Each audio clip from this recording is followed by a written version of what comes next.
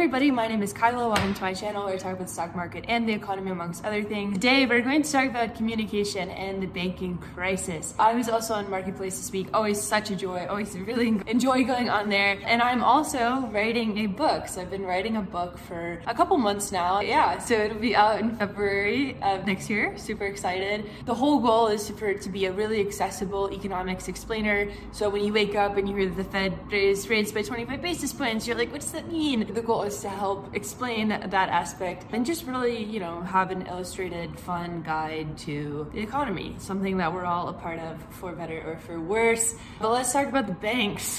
One thing that has been a big question for a lot of people lately is the question of deposit insurance and even just the concept of money. I talked about the concept of money in a previous video, and it's just a very weird thing because everyone is a little confused on how it gets created, and there isn't a consensus really on how it gets created. The big questions are, what does it mean that SVB got technically bailed out? Are all the banks going to be implicitly bailed out now? Whose deposits are okay? What is the point of the banking system if everything is insulated? And the biggest question of them all is money safe, right? So if you're able to put your money in a bank, does that mean it's going to be okay? And that gets into this really funky space of what is money? Because of course there's a lot of views on how money circulates, whether or not bank deposits are government money, and why there are these behemoths that are banks that can take public goods and money and be mad silly with risk taking for private profit. And of course people start yelling at you at this point. The entire economy is built on a fractional reserve banking system. Money is created through lending. Your checking account is the liability of the bank, and all of that's true, and it doesn't make any of this any less weird. Banking is somewhat of a franchise agreement in which the government says, hello banks,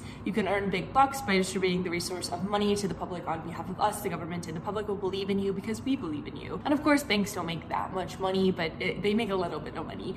And this is a pretty sweet model theoretically, but banks are dumb sometimes. They wreak mass havoc when they do fail, as we saw with SVB. And the mess can become a crisis of confidence, which is how things get really bad. If people are like, I don't believe in banks, we get bank runs. Bank runs are very bad because the economic system more or less hinges on the confidence that people have in the banking system. The money that the banks hold, deposits, must be perceived as safe because we use them as money, and is really essential to all economic transactions. So I'm still trying to figure out the lighting and where I should sit in this apartment, but the lighting makes me look like I have such an intense butt chin, and I promise it's not that intense. I'm very self-conscious about it right now. But people, get a little bit freaked out. And so right now people are freaked out, of course. Depositors moving around, and that has led to consolidation, which is the sister crisis to contagion, in my opinion. When people get freaked out, they go and put their money in big banks because everyone is like, well, JP Morgan certainly will be the best place for me to have my money. They're very safe, they're very big. And almost reflexively, that mindset and deposit flow ultimately makes JP Morgan too big to fail. Going back to that big sentence during the 2008 crisis, depositors end up going there because they know it's safe. That creates a problem because then you have all these small and mid-sized banks that are experiencing deposit outflows. Community banks serve a really important role in the localities that they serve, and if we see money flow out of those places, it contributes to the credit crunch that is already happening due to people freaking out. So we end up creating this big old goblin bank, which are inherently backstopped by the government as systematically important, which brings up a bunch of other questions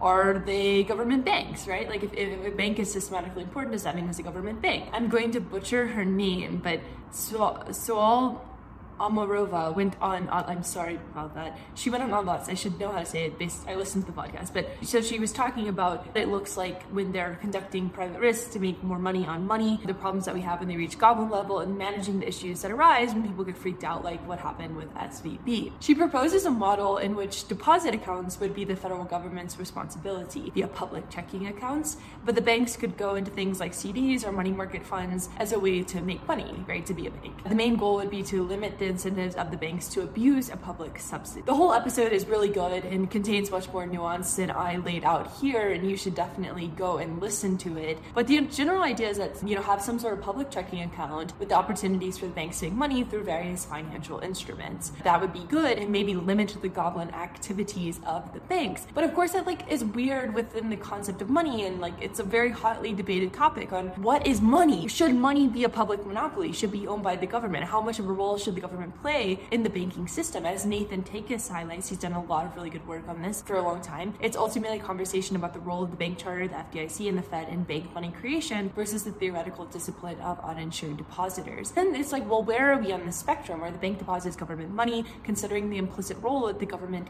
should have in insuring them beyond 250K? Because ultimately the government is currently giving the banks the most valuable asset of all, which is confidence. I know I would love to have some more confidence. Imagine if the government was backstopping you with inherent confidence. There's the inherent expectation that regulation will step up and soothe the cries of the banks when they stub their little toes on coffee tables. Matt Levine wrote about this a few days ago. The confidence trick, the multiple equilibria where trust in banks makes them trustworthy and distrust in banks makes them fail. Bankers and bank regulators tend not to talk in these terms, in part because they tend to take a more practical view of what they are doing each day, but also because talking about it ruins the magic. But they know it in their bones. At a deep level, they understand that they are creatures of social confidence and that preserving that confidence is their most important job. It's all about confidence. That's why the FDIC, Treasury, and the Fed all went like massive Power Rangers mode to save Silicon Valley Bank. There was an FT article from Sheila Blair, the former chair of the FDIC, on how wacky it was for all of those entities to come out guns a-blazing to save these like relatively unimportant banks.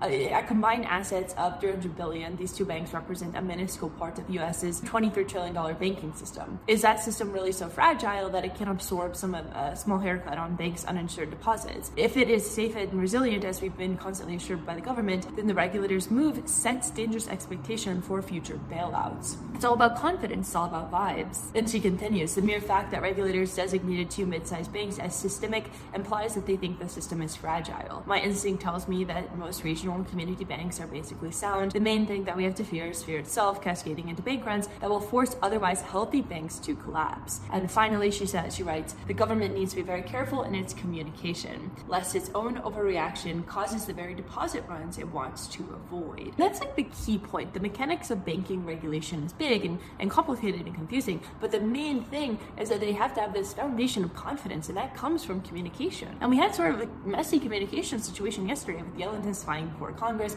right as Powell was giving his FOMC presser. Terrible timing. They both said seemingly two very contradictory things. It sounded like Powell was like, hey everybody, good vibes, deposits are safe and snuggled in our arms, whereas Yellen was like, actually we're throwing your monies into the jaw of hell. Yellen said we are not considering insuring all uninsured bank deposits, and Powell said depositors should assume their deposits are safe. That sounds like essentially they're saying two opposite things, but they were actually talking about very different things. Yellen was addressing FDIC insurance, saying that they're not going to raise it above 250K, whereas Powell was talking about how they could save the banks through different term facilities like the BTFP and helping to protect banks that way. You know, yikes, right? Like that's super confusing, and the only way that you would know it's not confusing is if you were very well read on what they were both talking about, or, you know, had context, I suppose. As both Kai and Joy pointed out, they're trying to talk about both sides of the coin and appease everybody by saying things that are ultimately very fuzzy to hedge any freakouts. But communication is key to preventing a crisis, to make the vibes, so to speak, and it's clear that the vibes are not being maintained in the current model.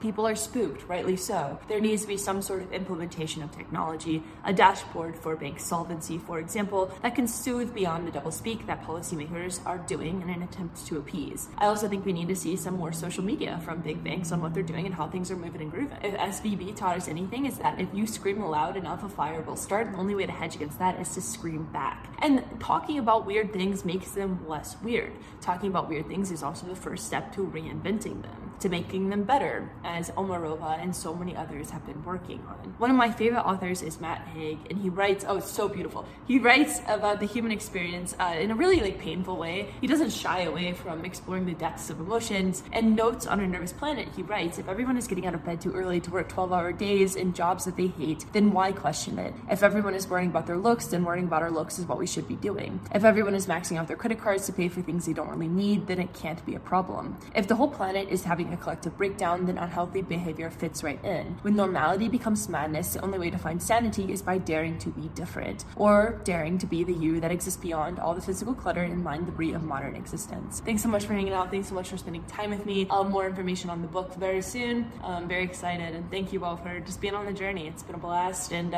communication is key. Thanks for hanging out. I hope you're doing okay out there. Talk to you very soon.